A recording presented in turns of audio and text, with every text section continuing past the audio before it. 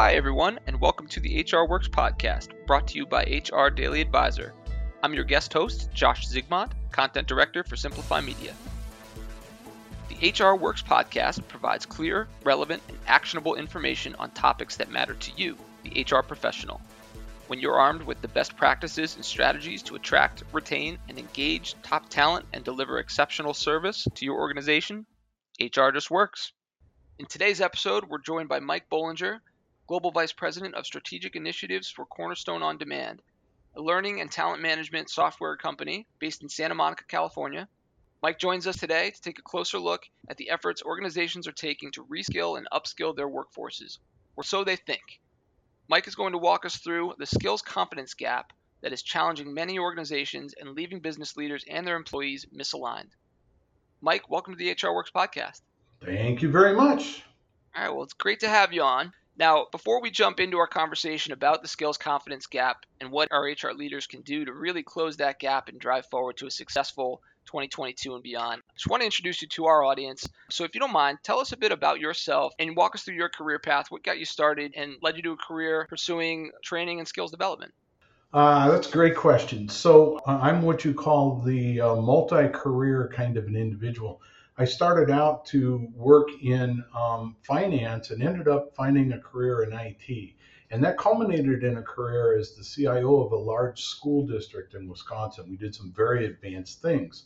But as part of that, I took away a real love of learning. And when I started to look around, I've actually worked at both Oracle and SAP. I've been in our side of the industry for 25 years. I took that school district through Y2K. I really did like the people part of that job. So about 7 years ago, I remade myself in 2001 into an HR individual and HR thought leader. And then about 7 years ago, I decided to go to work for Cornerstone for a couple of reasons. Cornerstone, really large learning development talent management company. 75 million users, 6,000 customers in 180 countries and 50 languages, and it's been around since 1999. And just the right size organization with between 2,500 and 3,000 employees focused on learning and development of individuals. And it sort of filled my passion from there. So I moved from being very technical into an HR technology kind of a role, into a thought leadership role, into a HR practitioner role. And so I've really had three careers and I've enjoyed each one of them immensely. That's great, and it's a really exciting path. I love asking that question to all of our guests because you get a different story every time, but there is always that central thread of liking people and wanting to work with people, and that people piece of people operations or human resources that brings everybody in. So thanks for sharing that, Mike. So I always tell the story when I was in working in the school district. You wonder, sometimes it gets frustrating as you're in a leadership role in something. And every time I would get a little frustrated, I'd just go sit in the lunchroom in an elementary school and I realized why I was doing that work. And that started that whole love of development and learning in people. That's great. That's a really good way to reset too, and again, kind of bring you back down to why we're doing what we do. Yep. So walk us through what you currently do as the Global Vice President of Strategic Initiatives at Cornerstone.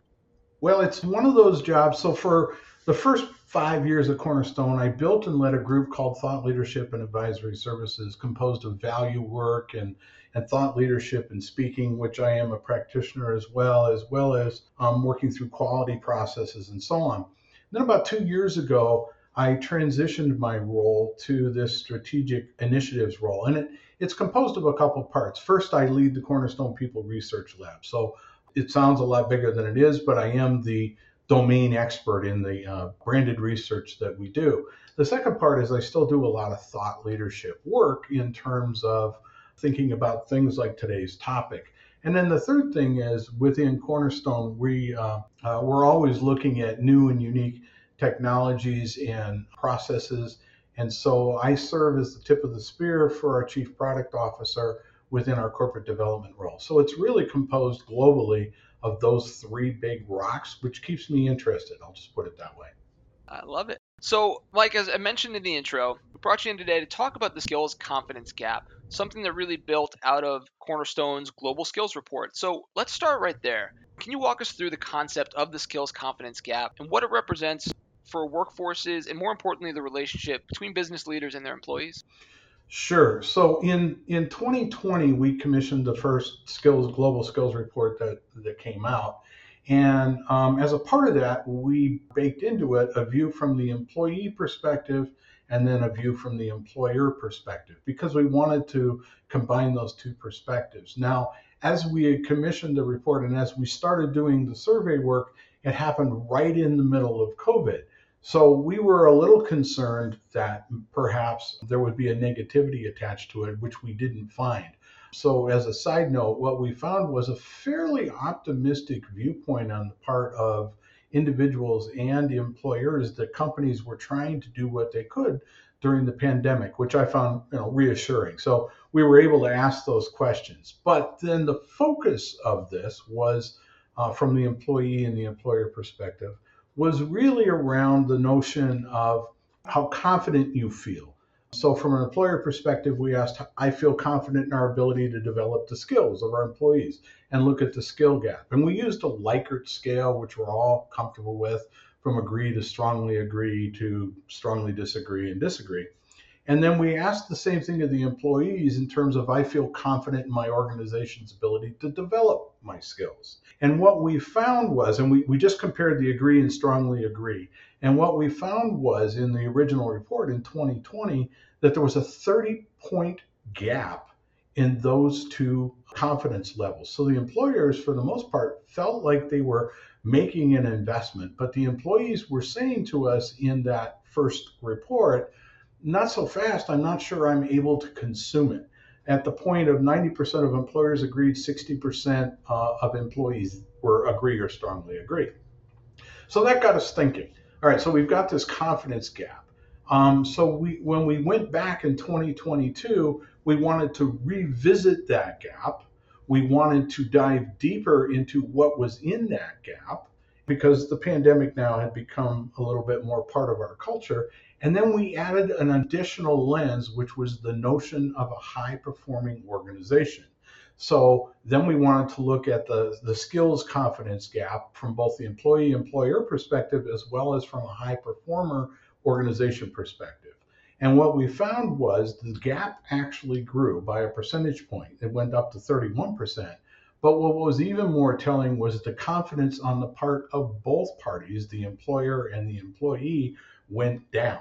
So I think part of that is related to, and we dug in deeper with some of those levels. Part of that is related to the fact that we've been working on this and maybe we're not making the progress that we want.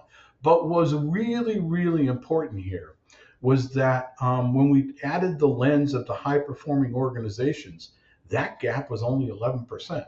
There was alignment between the organization's employees and employers. The laggards, on the other hand, had a 48% confidence gap in terms of how employees felt about the skills development efforts going on there. This is telling and very statistically significant. Wow. Yeah, that's really interesting, and you're seeing such a wide range. And I've got to think that the last 2 years have really thrown a wrench in the mix for so many organizations and maybe created that wide range of feedback between high-performing organizations and then those laggards you mentioned that are 40% in the disconnect. So walk us through that. I mean, we've seen so much change since 2020, and it's so great that you ran this initial global skills report in 2020. A lot's changed. We've learned a lot in the last 2 years. So in the global skills report, what's revealed about the current state of the skills competence gap and how have the last 2 years impacted that metric? So for the audience, the 2020 was our baseline and the 2022 is the one we're talking about now, just to be clear. And what we did in the 2022 report, we hypothesized that we would still see a confidence gap. So we asked some additional questions around the components that might go into that confidence gap around skills development. And those components could be things from employee development to leadership development, internal mobility, engagement, DEIB, quality of hire, which is my favorite, and retention. So we asked next level questions around that. And then we again compared the employee and the employer in terms of the employee, how successful do you feel you've been, and the employer, how successful do you feel you've been.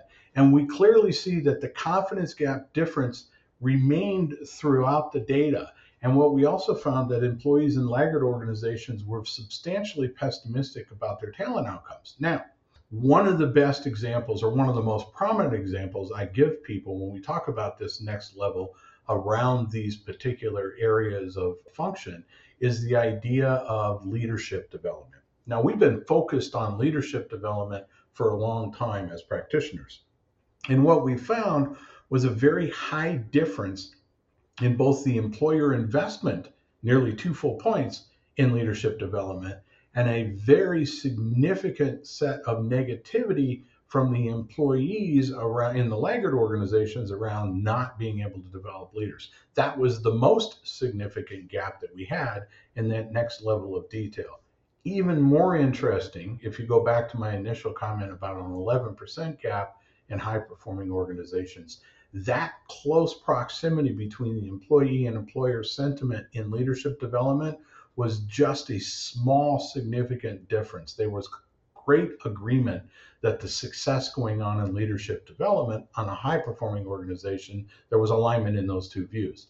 That, I think, is one significant thing to point out in terms of if you are actually making an investment in a particular initiative, whether it be leadership development, quality of hire, retention, whatever it is, you have to make sure that you're in alignment with the employee perspective or it won't be successful. And I think that's a key takeaway. Right. Thank you for that, Mike. There needs to be an understanding of the value from both sides. The employer has an understanding and an intent with implementing any learning and development programs, but it really doesn't serve a purpose unless the employee sees the value on their end as well. So, what's driving the employers to really focus and prioritize learning and development more so in this modern workforce than even before? Upskilling is nothing new, but it seems like that's come really to the forefront in the last year or so for a lot of organizations focusing on learning and development and even to your point, leadership development. What's driving that? So, and think of leadership development as one component of the overall skilling development process, but one that's very telling because Sure. we focused there. So, I think what's really happened here is a couple of things. One, you mentioned it, skilling is not something necessarily new. I told you I worked at SAP, and back in the early 2000s, I could put in KSAs and do a gap analysis and those kinds of things. But the problem was, that it cratered under its own weight. In other words, you had to maintain catalogs and so on. And that was a significant lift. So it didn't necessarily take off. As a result, we came up with competencies which allowed us to take some advantage of skills, but generalize as well from the maintenance perspective. If you fast forward to today, a lot of the technology now allows for that evergreen process for the skills through scraping, through AI, and so on. So I think that's what started this resurgence in it. But the interesting parts about it for individuals is a little broader than that. You want to connect job seekers with skills and remove barriers to entry as a result of that. It's a level of democratization that can occur. That's a good thing for all of us. Obviously, you have to build operational model resilience, and COVID has led us to that. So by reskilling employees and being able to adapt their roles, there's some operating model agility and resilience that you're building in. But let's define the difference here of upskilling, reskilling, and then what I call new skilling. So reskilling involves training employees in an entirely new set of skills, all right? And in our skills report, we did not necessarily distinguish here. We did in a comparative report that we did as well. But in the global skills report, we just focused on skilling overall. But there are three levels of skilling. There's the reskilling, which is new set of skills, the upskilling, which is improving. You want to be able to impact their area of expertise and give them deeper knowledge. And then there's something I call new skilling, which is a proactive, data-driven approach to learning that leverages both partnerships and tools and strengthens skills and develops new skills. And so organizations are starting to recognize this notion, even though they're not using the term, this notion of using data for skilling. And I think that's what's really driving it forward. It's the need of organizations to be able to respond to the business and be able to do that with people who can get the work done. And I think that's what's driving it more than anything else. Interesting. Are there certain businesses in maturity level that focus more on one than the other? I'm thinking new skilling. Does that fall more toward organizations that are maybe coming out of the gate and that are really starting to build?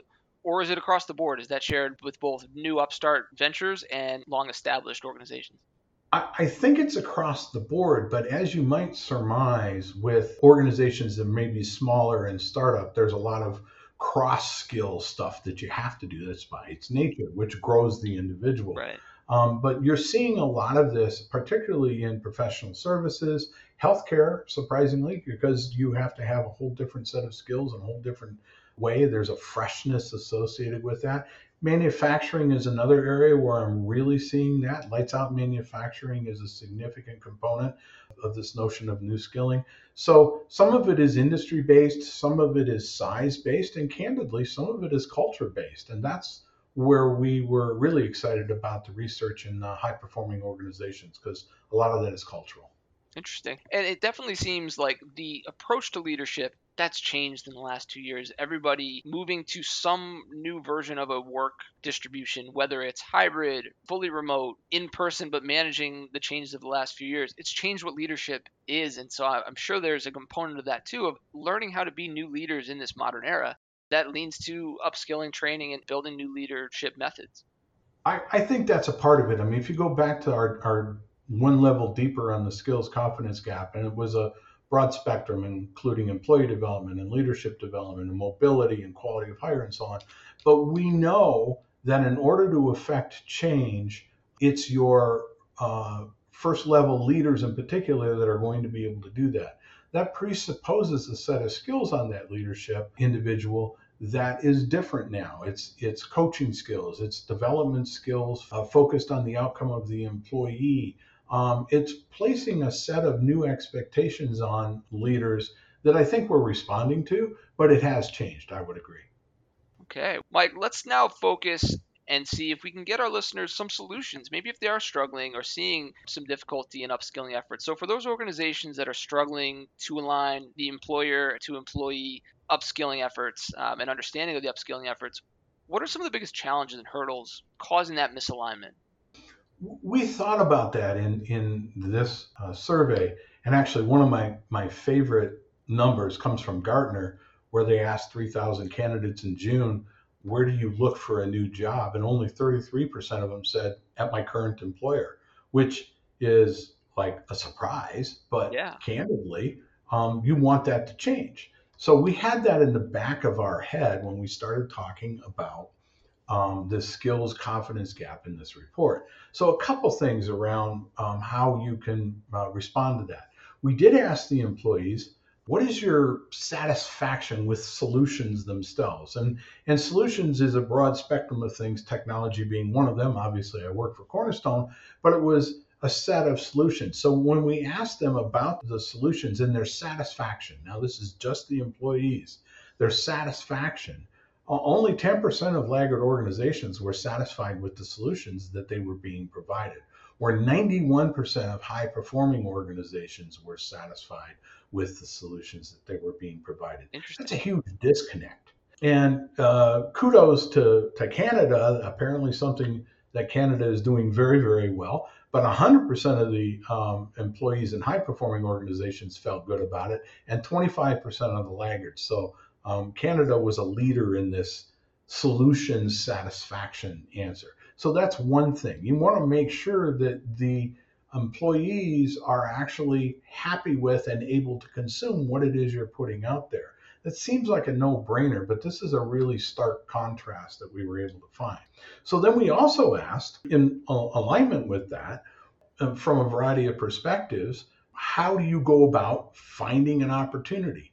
And how do you go about thinking about your career and so on? And we asked people to rate and rank things like internal mentors and external mentors. Obviously, you would think independent research would play up there, internal career guides, and a skills development platform, which is technology, and then my manager or my leader, and then social media. Now, when we went in and asked these questions around how do you go about looking for a new opportunity and getting that career advice, I was surprised. I expected social media would just, knock the charts off. Sure. And what it turned out was very, very small, 15% and so on. So with the laggard and the high performing organizations, In the high performing organizations, nearly half said my manager, and nearly 2/3 said the skills development platform. So there's an expectation on the part of high performing organizations that I have places to go to answer that question. On the converse, with the laggard organizations, less than a quarter looked for their manager, and only 2 out of 10 looked at the skills development platform themselves. So the takeaway to your question is, what do you do with organizations that are struggling? Involve your manager, take a really hard look at what it is that you're providing your employees, and ask them, is this working for you? That's interesting. It goes back to one of the leadership philosophies that I've heard from a few of our guests of people don't leave jobs, they leave managers. Absolutely. And that really points to it. The other thing I tell people is, look, it's not about money. Now, money is not a motivator. It's a demotivator. In other words, if I'm not happy with what I'm getting paid, I'll leave. But if I'm happy with some of the other things, then additional money is nice, but it's not the central focus. So yes, managers, and believe it or not just managers, but also the ability to be in charge of my own career, the ability to have places that I can go, such as those mentors, so that I can have conversations about me and my role and the work that I'm doing. Those are high value moments on top of parity in pay. So, Mike, that leads us really nicely to my next question of what are some of those key factors that you're seeing out of the high-performing organizations that sets them apart in employee development? I mean, that sounds like that's one step right there, is providing a mentorship program where there is an opportunity for employees to develop their future, right? Keep building their skills and think about that next step. And also challenges what you mentioned with those leaving organizations and looking outside of the organizations for the next step instead of internally. So a couple things there. So first, before I answer the specific question, we need to recognize that our strategies need to meet two sets of needs now. We need to meet both the organization's needs and the employee needs. As an organization, we have strategic goals and we have pipelines and growth and desired skills. And on the employee side, we have individual goals and career aspirations, and the idea of personal growth. Those two things are not mutually exclusive. They actually are a shared mission. So I boil it down to a real simple soundbite, which is talent mobility is very employer centric. Career mobility is the shared mission between the employer and the employee that yields good results for both. Now, in the report, we came out with 5 significant recommendations. All right. And one of the key takeaways is that it's not one thing, it's a set of things. It's broad initiatives and not just a single approach. That's an absolute best practice for high performing organizations. But let's tick off the 5. First, focus on future skills that will make an impact. 80% of employees at high performing organizations felt like their company had insight into the gap between current skills and the future. So make sure you can do that. Second, integrate skill building with other career development tools. 74% of employees want it to be tailored and comprehensive. Third, take ownership. Create a culture of skill building. 95% of employees in high performing organizations felt like their company had a sense of responsibility, back to that shared mission that I talked about. The fourth one is you want to offer meaningful personalized content. This was a key takeaway and the number one things employees asked for, which is make sure that I have more skills content available to me. For 40% of the employees looking for information, the skills development platform was their first stop. Make sure that, what's the old joke? You only get one chance to make a first impression. Make sure that that first impression continues. And then finally, adopt an internal first hiring mindset. For high performing organizations, it's that internal first mindset. The people that you're looking for already work for you. One last thing that I'll say is there was a significant sentiment around stretch assignments at high performing organizations. Employees felt like that helped them grow. The notion of a stretch assignment at laggard organizations, not even close. Interesting. Wow. We added one additional component because we know that the skills and talent shortage from 2020 was the major component. So we asked the employers, are you prioritizing an investment And high performing organizations, 3/4 of them had already started or were starting within the first year. Laggard organizations, nearly half weren't going to start within the next 3 years. And 20% not even within 5 years. They had no focus there. So it's consistent with the 5 outcomes that I just talked about and a prioritization on investment.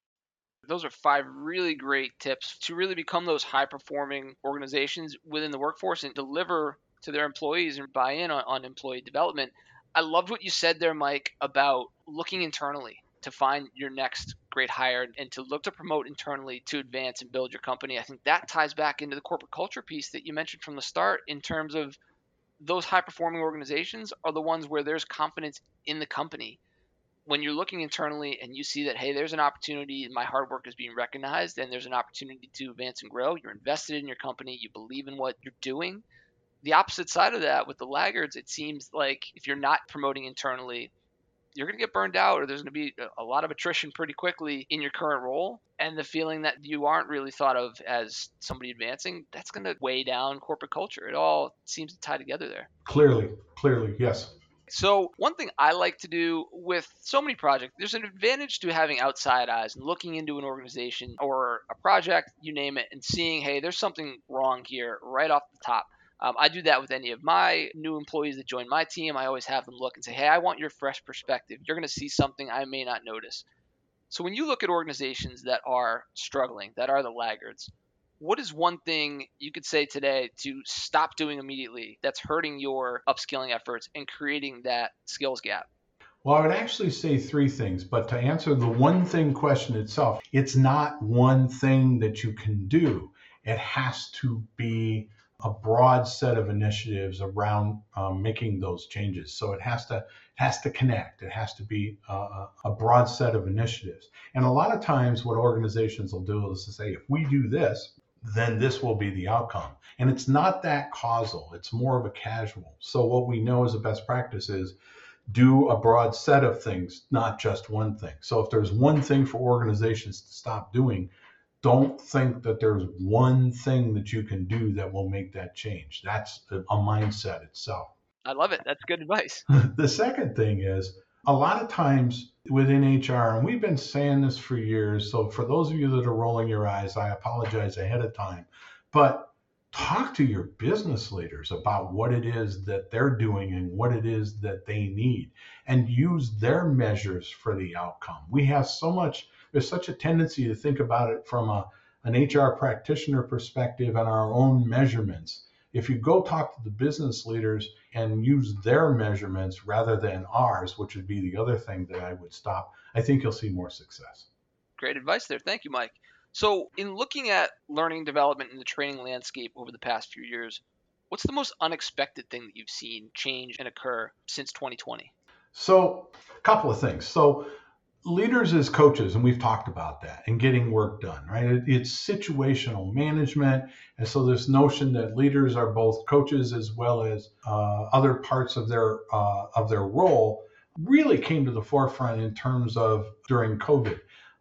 Whether or not you're working in a hybrid environment or you're working in a physical environment, leaders have to be present as coaches. So for the old school folks, it used to be called management by walking around, finding things that people need help with and helping them with that. So that's how you get to know more around skills. But from skills itself, from a technology perspective, we've tried to make skills about people, but it's actually that we want people who can do the job, not people who have the skills. So what technology has done and the skills training landscape has done is it's created this notion of equivalency and adjacency when it comes to skills, what could be known as bridgeable skills. What can these things that I have from a capability perspective, what else can I do with them? And let me give you a really good example. Natural language processing, very technology focused. And there's a big need as you start thinking about the UIs and the interfaces that are coming for natural language processing. Surprisingly, people who are really good at NLP are marketing people. And so those skills that they have actually translate and are adjacent to the idea of going onto a NLP project from a technology perspective. So the point, I think, or the most unexpected thing is we've got this notion of capabilities, and more the technology is allowing us to flatten that and allow for that broader viewpoint. I find that exciting. Yeah, absolutely. Is there anything else you're excited about, Mike, coming up for the future of learning and development? Obviously, technology is such a big driver there, but what else are you excited about? So, the capabilities in building the data fundamentals, that's awesome. And it does. I go back to my, early SAP example where it cratered under its own weight. And now there's some evergreen processes. That one excites me because that means that we can move forward. I also like and am looking forward to recognition of valuable skills that extend beyond just work and education. If you take into account things around apprenticeships and general life experiences and so on, this notion of capabilities around projects that I've done and other things, those are things that we're going to start including in the whole person. And I think the last thing that would excite me a little bit, and this is for the larger enterprises, but I have a certification in strategic workforce planning, which has always been this really great idea. And some people have done really, really good work in it, but it's hard to do. And with this new set of data and this new set of equivalencies, and with the ability to take disparate pieces of data and pull them together, perhaps strategic workforce planning can actually work for all of us in this new world. And I look forward to that too. That's great, right? It's using new technology and understanding how to utilize that to be more effective and just find and build the teams that you need to address the issues that are current and also build for the future. That's all great. So we're here with Mike Bollinger, Global Vice President of Strategic Initiatives for Cornerstone On Demand. Mike, you gave us some really great information just looking at the skills confidence gap and understanding the global skills report that Cornerstone puts out. And we're going to make sure that's available to our listeners through HR Daily Advisor, and we'll give you a direct link to that. Yes, it's freely available. But let's focus on you a bit more. What have you learned over the last 2 years that's made you a better leader? We've gone through so much. So many of us have changed and developed and learned new things. So what have you learned that's made you better in leadership? Well, I think about being a leader in a variety of different ways. I think there's one study that talks about being self-aware and prioritizing your own personal development, making sure others develop, encourage innovation and strategic thinking, be ethical and practice, communication. But I would add one additional thing, and it's something I've learned over the last couple of years, actually the last 3 or 4, which is you have to be both human and you have to add celebration when good things occur, and you have to celebrate a lot. Doesn't mean you don't have the difficult conversations. You have to, but you want to celebrate successes and recognize that people more than ever need to attach. They need to attach in a positive way. Gallup just released a rising unhappiness study, which it just absolutely struck me, and I want to call out a couple of bullets. 3.3 billion people want a great job, but only 300 million think they have one. Wow. Wow. Right? Yeah. 3 in 10 people experience food insecurity, which is another area that we could talk about. It's a whole other podcast. I've been involved in food banks for a long time. But the other one that struck me is over 300 million people don't have a single friend. And it just came out. This particular rising unhappiness study, I think, is an opportunity for us as leaders to create that celebration and create that positivity and give people something that they can attach to. When as a leader at the Thought Leadership and Advisory Services, I would always, on Friday, I'd shoot out what I call the parting shot. Had nothing to do with business. It was just a humorous, go enjoy your weekend email with some sort of a meme. And then people would pile on and go back and forth. That's one example of, just humor and positivity. I love it. But always celebrate good results. It's change management 101. We forget to do that. And people will attach to that celebration. Thank you for that, Mike. That's fantastic. But that's one of the challenges we're seeing in this new remote era too, is so many of us are working from home and you don't have that easier opportunity to celebrate and galvanize a team. You've got to be super intentional. You've got to think about opportunities and ways to let everybody's guard down, relax, celebrate, enjoy each other's company a bit in a new model. I think we're all learning how to do that in different ways. That's a great one. You used the right word, intentional. And look, I'm as guilty as anyone as forgetting that to some degree. And so that's almost a daily reminder for me. Well, we're all human as well, right? And so we're Yep. all kind of working to get better. So, in my closing question for you, what's the best piece of professional advice that you'd be able to pass on to help other HR leaders, something you leaned on in your career that you could pay it forward? Again, I think in threes. I apologize. So I'm going to say three things. The first one is a quote. Do the right thing. It'll gratify some people and astonish the rest. It's actually a quote from Mark Twain. And I stuck on that early in my career. That came through. And my coaching to my kids, and I'm a grandpa, my grandkids as well, is remember, if you do 100 good things, but you do one bad thing, all they remember is the bad thing. So always, always try and do the right thing. And then I defer to my grandfather in this last piece of advice, and I've carried this through my entire career, which is understand that the way someone treats you is a reflection of how they feel about themselves, not necessarily about you. So remember who has the yardstick, who's doing the measuring. And that is a way to reach across and bridge what can sometimes be difficult situations. So it sort of summarizes in stay positive and do the right thing. That's great advice. Thank you for sharing that, Mike. And again, that's great advice to pass along to our HR audience, just as they're continuing to grow their careers as we learn from each other. So, Mike, before we wrap here today, do you have anything you'd like to plug and share with our audience regarding Cornerstone or just that you have going on career-wise that you're excited about? One thing that I love to do as a little bit of a humor is that my last name is Bollinger, and you may or may not be aware that Bollinger is a very famous French champagne and the champagne of choice for James Bond 007. I got into Twitter very early, so I got the Bollinger handle. Feel free to DM me or join the conversation. I learn as much from others as they learn from me, and that symbiosis matters. I'll be at the Gulf Coast Symposium next week talking about this down in Houston. Obviously at HR Tech, we'll be at Unleash.